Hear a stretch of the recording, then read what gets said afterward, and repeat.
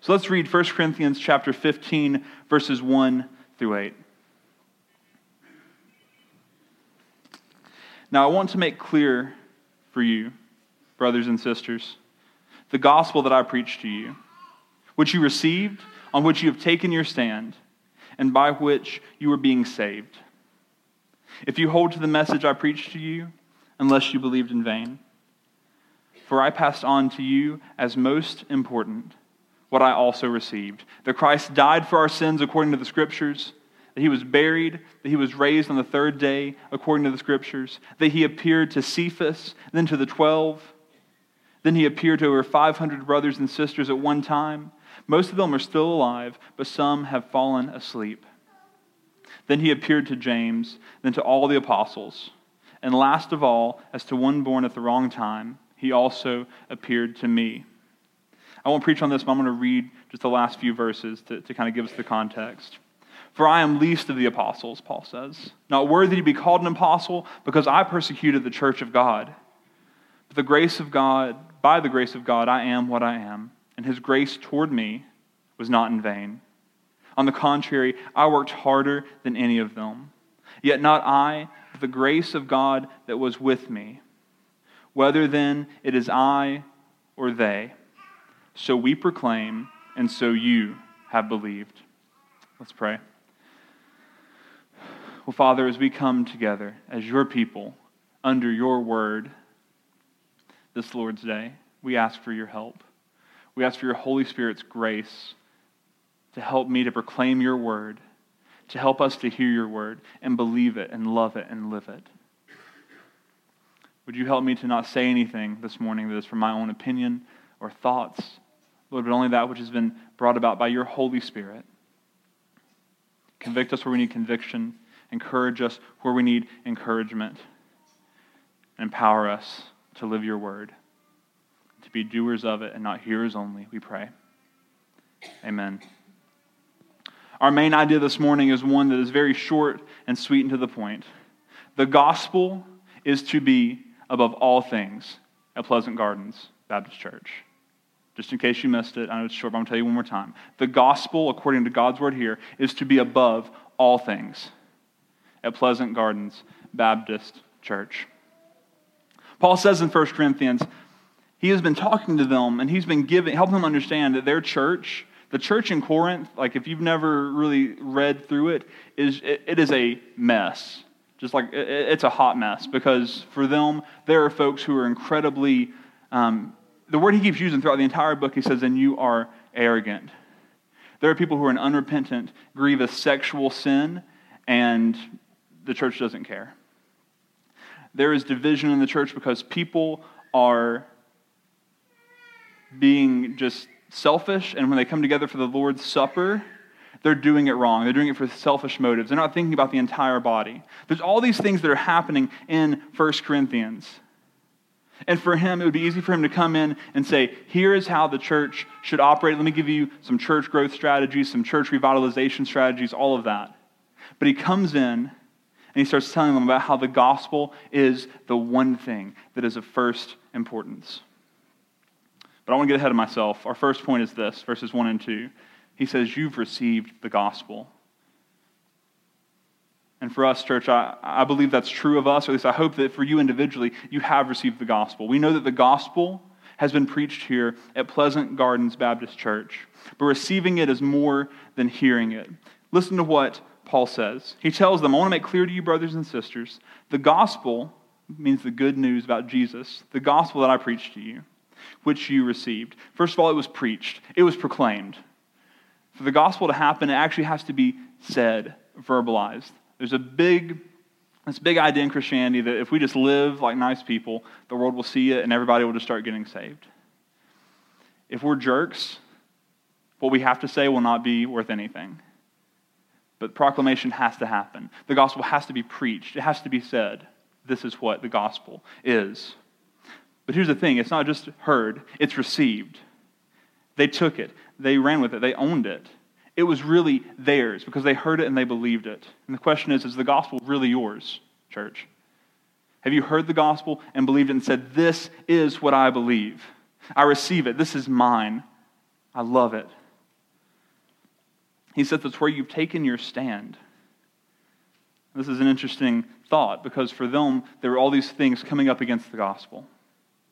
And for them, they didn't take their stand on their politics. They didn't take their stand on their cultural ideas. They didn't take their stand in any of the things that they loved apart from the gospel. He says, you took your stand on the gospel. You said this right here, the gospel of Jesus Christ, crucified in our place and raised again. This is where we've taken our stand. It is the foundation for us, Christians, of our life. All the work that we do, the emphasis of our entire life, that is the place where we take that stand on the gospel. And he says, by which you are being saved. Which is interesting because he doesn't say by which you have been saved in the past, by which you are being saved. We don't have time to go into all the words with that and what's happening grammatically. Why is it not that you were saved at this one point in the past, but you're being saved? But just understand this. If it's really been received, if it's been believed, it is the basis of your salvation. By the gospel, you're being saved. There is nothing else for them that is going to save them. Their niceness towards other people is not going to save them. How much they give to the church is not going to save them. How much they give to other churches who are in need is not going to save them. How many little old ladies they help cross the street is not going to save them. The only thing that is the basis of your salvation is to believe and receive the gospel. So he is talking to people who have believed the gospel, who have heard it and understand it and know it.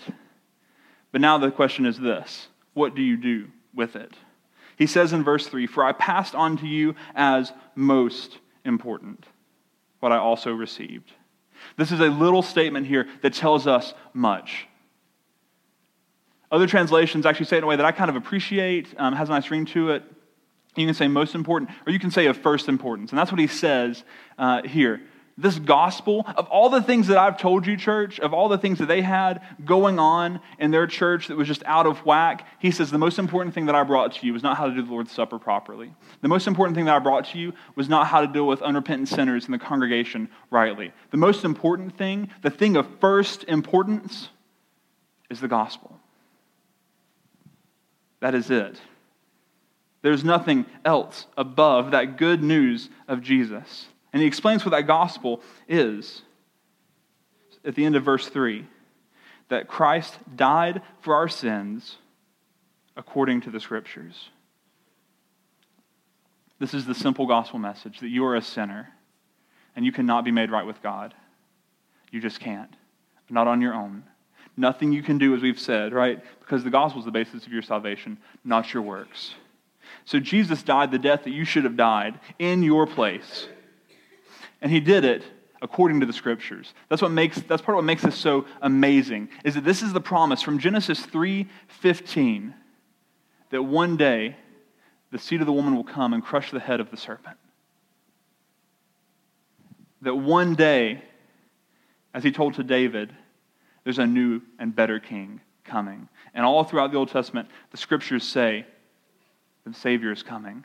And so Christ comes, and he died according to the Scriptures. That's what they've always been about, though people are confused. How can a Savior die? But we know that wasn't the end for him. He came as a Savior, and he was a Savior who died, but then he goes on to say that he was buried and that he was raised. Also, again, according to the Scriptures. The death of Christ, it wasn't final. It wasn't the last thing. Something special happened. But that death, that resurrection, did not stay just there. But instead, it started to spread. The truth of the hope started to spread. It says that he appeared to Cephas, that's Peter, and then to the 12 apostles. And then he appeared to 500 other brothers and sisters. That's 500 other followers of Jesus at one time. And then he appeared to James and then to all the apostles. An apostle isn't necessarily just the 12, it's all those who have been sent out by Jesus. And he says, last of all, as one born at the wrong time, he also appeared to me. Because Paul, was persecuting Christians. It was years after Jesus' death and resurrection that he came to know Christ. But Christ appeared to him and made him an apostle. This gospel is the most important because for us it is the message that we take out. It started there at the core with Peter and the 12 and the 500, and they took it out to the world. Church, there's nothing that we do that is greater than our belief, our receiving of, and our taking of the gospel. Because see, we exist for one thing, and it's the glory of God. And if you don't understand that, I hope that you will, that you don't exist for yourself. Every single one of us who have been born into this world as a creation of God, we exist for God's glory. And God is most glorified in us as we proclaim His gospel to the world. So we do it for the sake of those who are lost, and we do it for the sake of God. And we say, as we take the gospel to a lost world, look how great our God is. He could have left us in our sin, but He didn't. So it's above all things. It is the core. Other things fall behind. But notice what he says here. He says this is the thing which is of first importance, of most importance. But does he say it's the only thing that's important? He just says it's first importance, right? There are other things that come behind that are important. There are. We call these things convictions and preferences. Or maybe we call them, if the gospel is a first level issue, then we have secondary issues and tertiary issues and all of that. Church, my great joy, I love sorting through those things. And I hope that our future will be us sorting through and figuring out what's a gospel issue and what's a convictional issue and what are our preferences. And that for us, when we find that core, we find those gospel issues, that we're all willing together as a church to die on the hill of the gospel together. Hopefully not literally.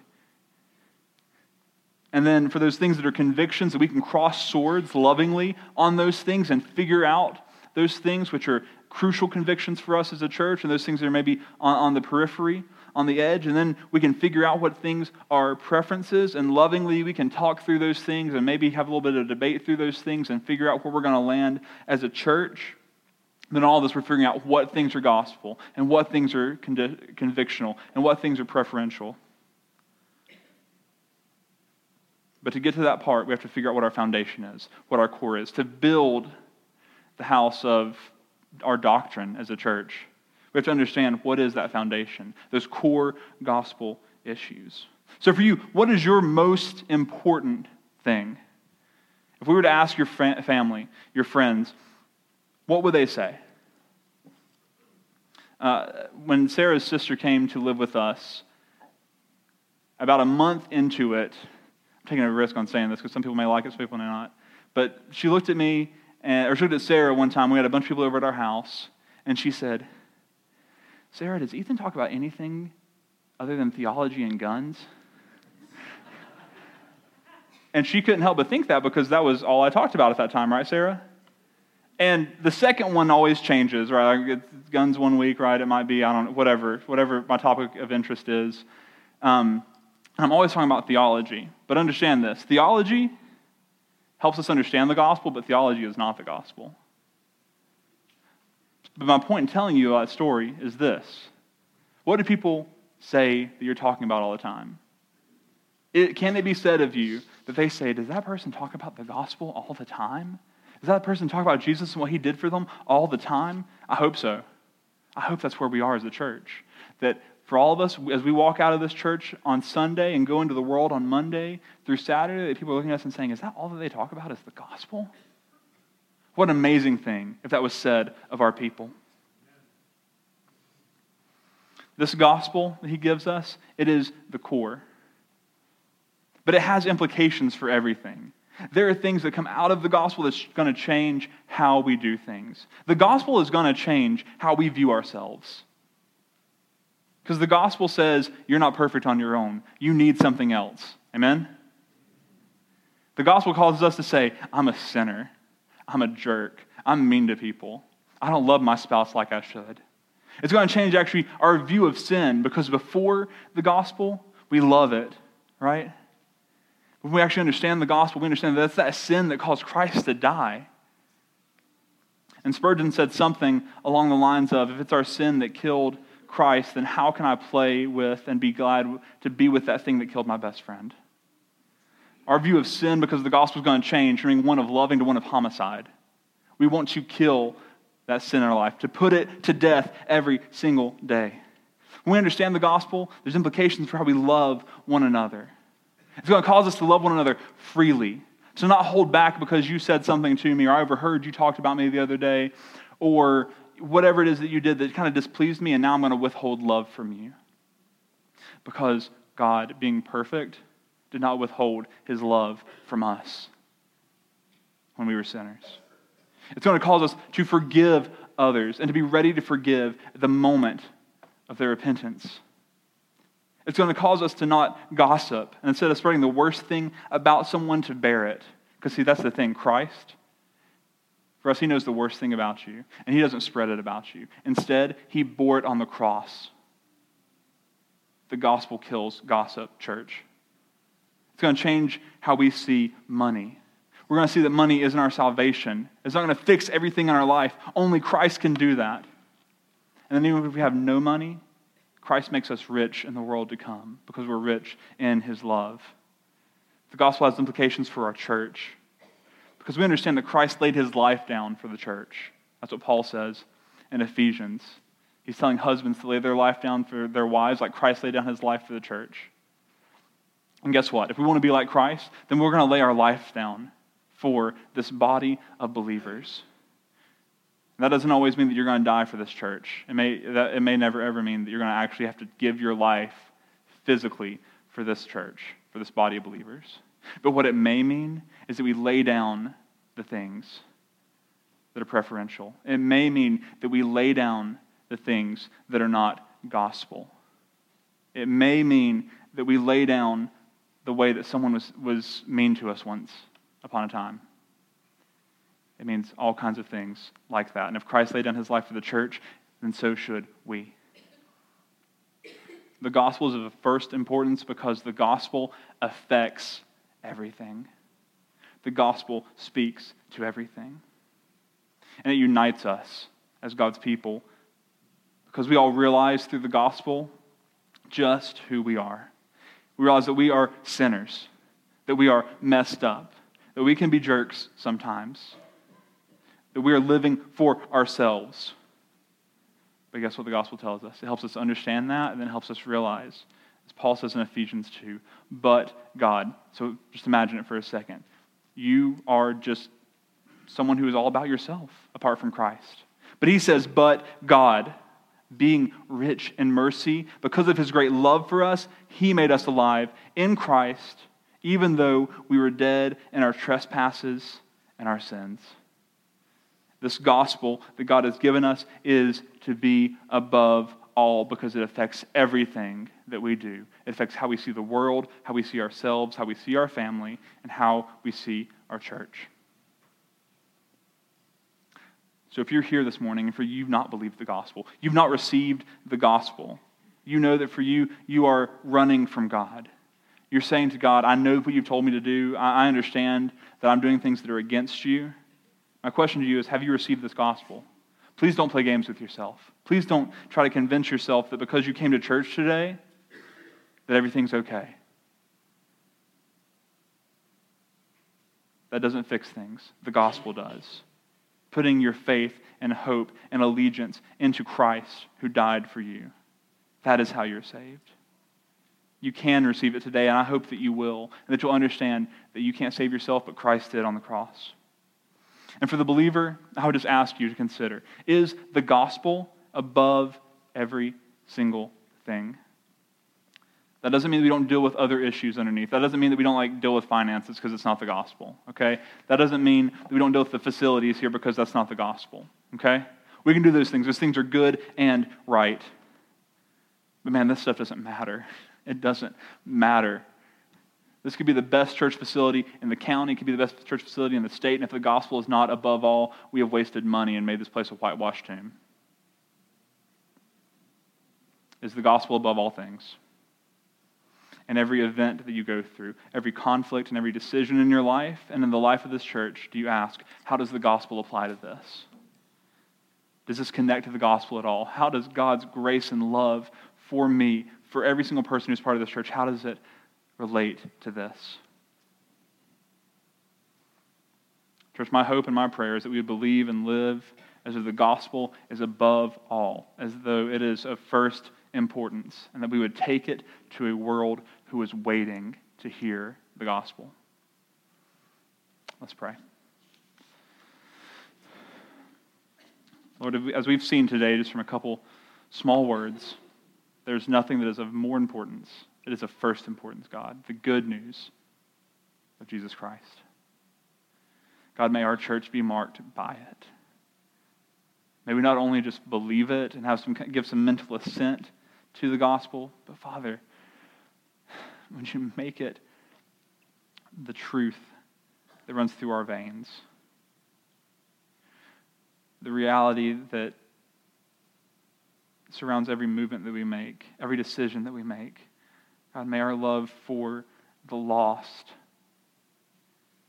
and our understanding that we were just like the world, just like the lost before, God, may it motivate us to say there's nothing more important that happens here in this body of believers than the proclamation of your good news. And may we understand that the proclamation of your good news is not something that comes exclusively from the pulpit. Though you've ordained that it come from this pulpit, it has to come from every single person who you've put in this church and whose job to them you've given the work of the ministry. We humbly ask for you to do this. We pray this in Christ's name. Amen.